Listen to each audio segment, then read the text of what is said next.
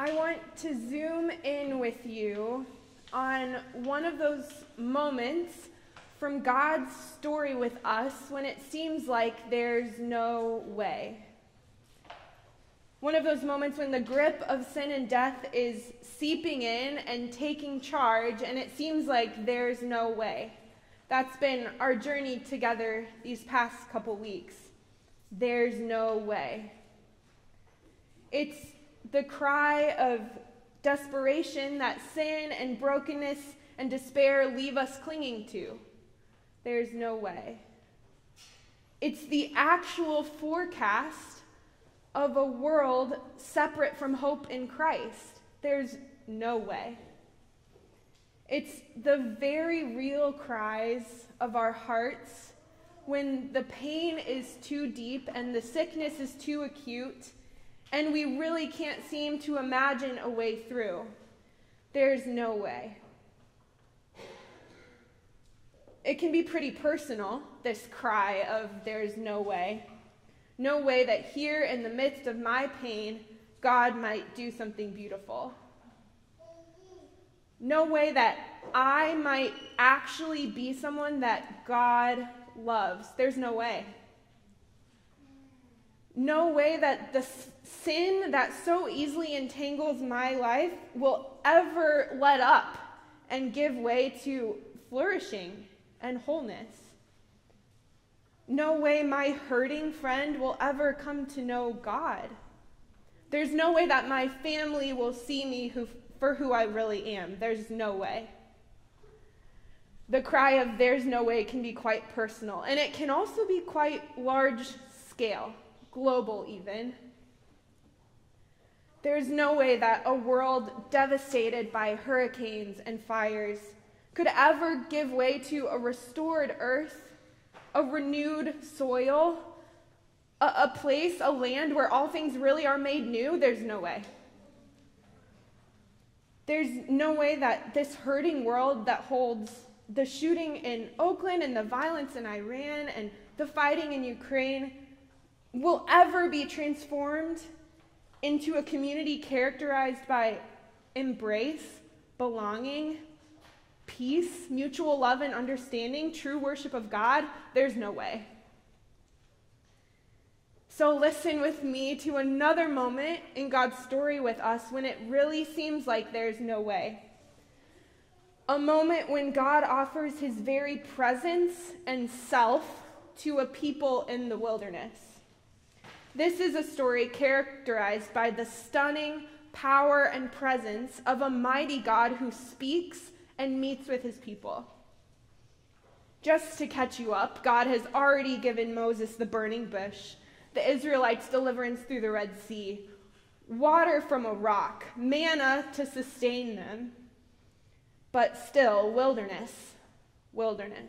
They're in the wilderness. So listen with me. On the third new moon, after the Israelites had gone out of the land of Egypt, on that very day, they came into the wilderness of Sinai. They had journeyed from Rephidim, entered the wilderness of Sinai, and camped in the wilderness. Israel camped there in front of the mountain. Then Moses went up to God. The Lord called to him from the mountain and said to him, "Thus you shall say to the house of Israel and tell the Israelites, you have seen what I did to the Egyptians and how I bore you on eagle's wings and brought you to myself. Now, therefore, if you obey my voice and keep my covenant, you will be my treasured possession among all the peoples. Indeed, the whole earth is mine, but you will be for me a priestly kingdom and a holy nation. These are the words that you shall speak to the Israelites." So Moses came and summoned the elders of the people and set before them all these words that the Lord had commanded him. The people all answered as one, "Everything that the Lord has spoken, we will do." Moses reported the words of the people to the Lord. Then the Lord said to Moses, I'm going to come to you in a dense cloud so that the people will hear me speak to you and so trust you thereafter. When Moses had told the words of the people to the Lord said to Moses, "Go to the people and consecrate them today and tomorrow, and prepare for the third day, because on the third day I will come down from Mount Sinai in sight of all the people. You shall set limits for the people all around, and saying, 'Be careful not to go up to the mountain or to touch it, for if you do, anyone who touches the mountain will be put to death. No hand shall touch them, but they shall be stoned or shot with arrows. Whether human or animal, they shall not live. When the trumpet sounds a long blast, they shall go up the mountain.' So Moses went down from the mountain to the people. He consecrated the people, and they washed their clothes, and he said to the people, 'Prepare for the third day, do not go near a woman.' And on the morning of the third day, there was thunder and lightning and a thick cloud on the mountain, and a blast of the trumpet so loud that all the people who were in the camp trembled. Moses brought the people out of the camp to meet God. They took their stand at the foot of the mountain. Now all of Mount Sinai was wrapped in smoke, because the Lord had descended upon it in fire, and the smoke went up like the smoke from a kiln, while the whole mountain shook violently. As the blast of the trumpet grew louder and louder, Moses spoke to God, and the Lord answered him in thunder." This is the word of the Lord. What a powerful scene. The power and presence of a mighty God who speaks and meets with his people. A God who breaks through the "there's no way" grip of sin and chooses to seek out his people, chooses to speak to them in fire and a dark cloud, and give the forces of death in the world a run for their money, all because of his great love. This is a God who is mighty enough, present enough, kind enough, loving enough to begin to take history by the reins again, although he had never actually let go, and rewrite a story of goodness and hope. Here's what I want us to notice together, and then we'll come to the table. The crucial setting, a subtle logic, and the already consecrated reality of a people in Christ. First, the crucial setting. The scene is set so intentionally. On the third new moon, after the day that the Israelites had gone out of the land of Egypt, they came into the wilderness of Sinai. They journeyed from Rephidim, entered the wilderness of Sinai, and camped in the wilderness. Wilderness, wilderness, wilderness. There must be something important about the wilderness, or at least something important about what God does in the wilderness, because the repetition tells us to pay attention. Before the whole account of God coming in the cloud and fire and the people consecrating themselves, we're supposed to notice that this is happening in the wilderness. Now, I don't know if you were a Boy Scout or if you worked at camp or if you've ever spent an extended amount of time in the wilderness, but the wilderness is a place that I love dearly. And so to gather our hearts around the complex realities of the wilderness, I have a few photos to show us. This first picture is from the Judean wilderness, which is actually closer to the real wilderness where the Israelites might have been. Gorgeous rolling sand hills, shining sun, bright blue sky. This is a picture from a trip I took during college to Israel, Palestine. And it was hot, dry, dusty, remote, even deadly. Here's another wilderness area. This is from the Boundary Waters in northern Minnesota. My favorite place in the world. Glassy lakes, remote sunsets when it's just you and the moose and the loons and the walleye. And swarms of mosquitoes. Heavy canoes to carry. No cell service. Only the hopes that our satellite phone would still have battery if anything happened. You can only get helicoptered out of there. It's deadly. This next series of pictures is from the Manistee River Trail. In my opinion, it's the closest and best backpacking experience to the Grand Rapids, Holland area. It's called the Manistee River Trail. I hiked this in December of 2020 with my friend Ellen Disher when we both found ourselves in really angsty places in need of a good 20-mile hike. Fluffy snow, rushing river, evergreen forests, stunning beauty, and bitterly cold toes that gave way to numbness. Instant coffee that only tasted good in our imaginations. Sleeping bags that did not live up to their temperature ratings. And the very real question of if our bodies would be warm enough in the morning to hike 13 miles out of there. These next pictures are from Bandelier National Park, where I backpacked with my sister 2 spring breaks ago. It's in New Mexico. This was April 2021 with my sister Emily. We did a backpacking loop through the desert, complete with beautiful sunrises, gorgeous canyons, daintily beautiful desert flowers that don't dare to grow in the Midwest, and the whole place to ourselves. We had some great conversations. And we ran out of water, barely could find the trail in some of the sandiest, windiest sections, and almost tore each other apart in the most visceral moments of our bickering, disagreement, and thorough frustration. The wilderness doesn't mess around. Yeah, it's beautiful, and it's also brutal. Because the wilderness confronts us with our most basic needs. Because that's all we can handle in the wilderness. On a backpacking trip, the goals are simple.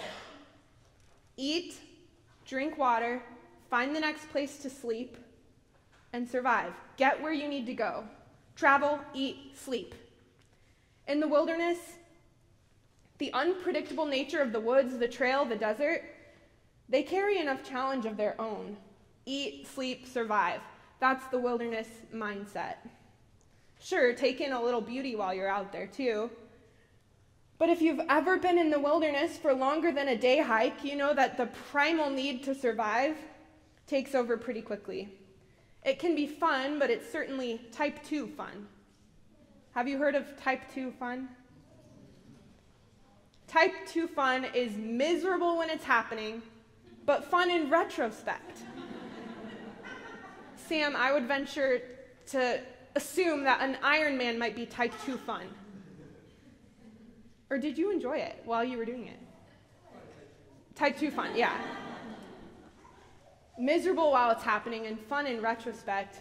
All that to say, in the story of Israel and the story of our life with God as God's beloved people, there must be something significant about the wilderness.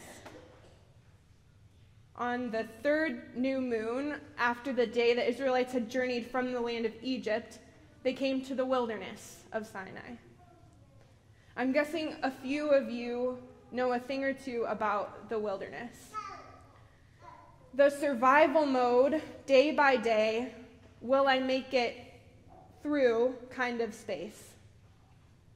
The God give me manna because I can't make it another day space.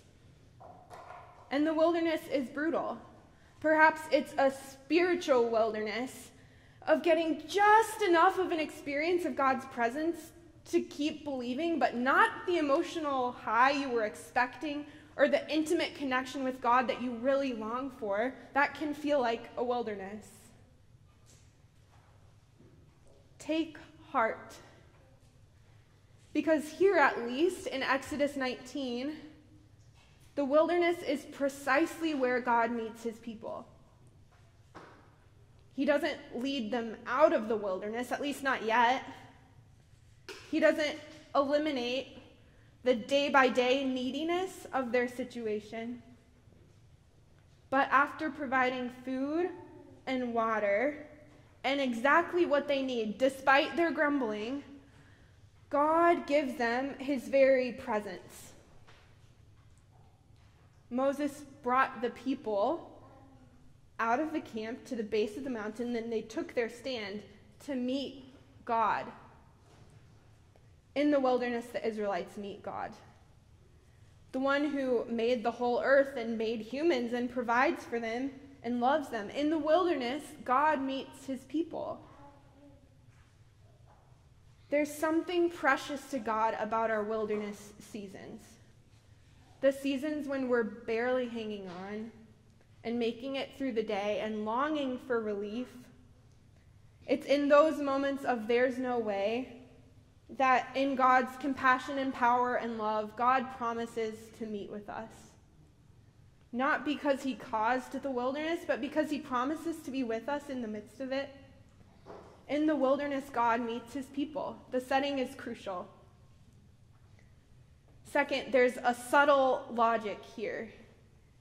In verses 4 and 5, it's the subtle logic of Christian faithfulness. These are the words that the Lord is instructing Moses to share with the people. The Lord says, "Have you seen what I did to the Egyptians and how I bore you up on eagle's wings and brought you to myself? Now therefore, if you obey my voice and keep my covenant, you will be my treasured possession among all the peoples. Have you seen? Now therefore." Have you seen? Now therefore. It's the subtle logic of Christian faithfulness. God first, we respond. God is the mover and shaker. We participate. It's God's Spirit saying, "You have seen my kindness and mercy and love and my gracious advocacy for you throughout my story with you. Now therefore be who you are, my treasured possession. Obey in response.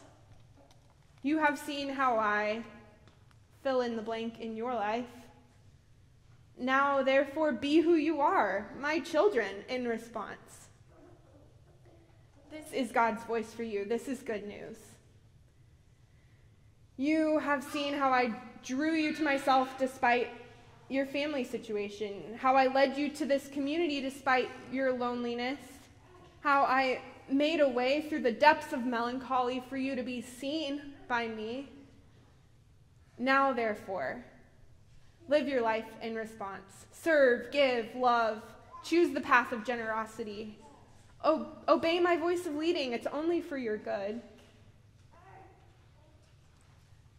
There's no way God could ever love me after what I've done. Actually, that's not the logic. God loves first. Have you seen what God did in Jesus Christ for you? Now respond as God's children because it's actually true. God first. God's action, God's love, always first. It's reminiscent of the prophet Isaiah shouting, "Have you not seen? Have you not heard? The Lord is the everlasting God, the creator of heaven and earth. He does not faint or grow weary. His understanding is unsearchable. He gives power to the faint and strength. Wait for the Lord, renew your strength. You have seen what God has done. Now, therefore, live in response. You have seen, now, therefore." Point backwards, retell the story of what God has done for you, and live like you believe it, because God's faithfulness really will actually continue from this moment on. It's the subtle logic of Christian faithfulness. And finally, the already consecrated reality of a people in Christ. Look at this second chapter, the second half of this chapter of Exodus 19. It's all about preparing. Consecration. It's the holy process of abstaining from touching anything unclean in order to be pure in the presence of God. And it was an important process for God and his people. God's instructions here are pretty detailed, and there's a weightiness to it. Go to the people and consecrate them today and tomorrow. Have them wash their clothes and prepare for the third day. For on the third day, the Lord will come down on the mountain. All the calls to holiness, all the technicalities and meticulousness of it all, it's all testifying to the holiness, beauty, and stunningly perfect love of God. And it's all pointing for us to the already consecrated reality of a people in Christ. So think of Moses. He represented God to the people and the people to God. Moses reported what the people had said to the Lord, and the Lord said to Moses to tell the people. Moses is a mediator so that the Israelites might come to know God and pursue holiness. And Moses' faithful yet flawed mediation and leadership points towards Jesus, who gives us even more perfect mediation toward God. The author to the letter of the Hebrews puts it this way: "Therefore, holy brothers and sisters, partners in a heavenly calling, consider Jesus, the apostle and high priest of our confession, who was faithful to the one who appointed him, just as Moses, who was faithful in all God's house. Yet Jesus is worthy of more glory than Moses, just as the builder of a house has more honor than the house itself. For every house is built by someone, but the builder of all things is God. Now Moses was faithful in all God's house as a servant to testify to the things that would be spoken later. Christ, however, was faithful over God's house as a son, and we are his house if we hold firm with boldness and the pride inspired by hope. Christ was faithful over God's house as a son, and we are his house. And what that all means is this. The author of Hebrews goes on to say, for we do not have a high priest who is unable to sympathize with our weaknesses, but we have one who in every respect has been tested as we are, yet without sin. Let us therefore approach the throne of grace with boldness, so that we may receive mercy and find grace to help in our time of need." So what does that all mean for us? Christ has made us spotless, without sin, blameless, and we can approach the throne of grace with boldness, not because we're perfect, but because Christ is, because we are in Christ. We've been made holy or consecrated because of Christ's death and resurrection that is the atoning sacrifice for us.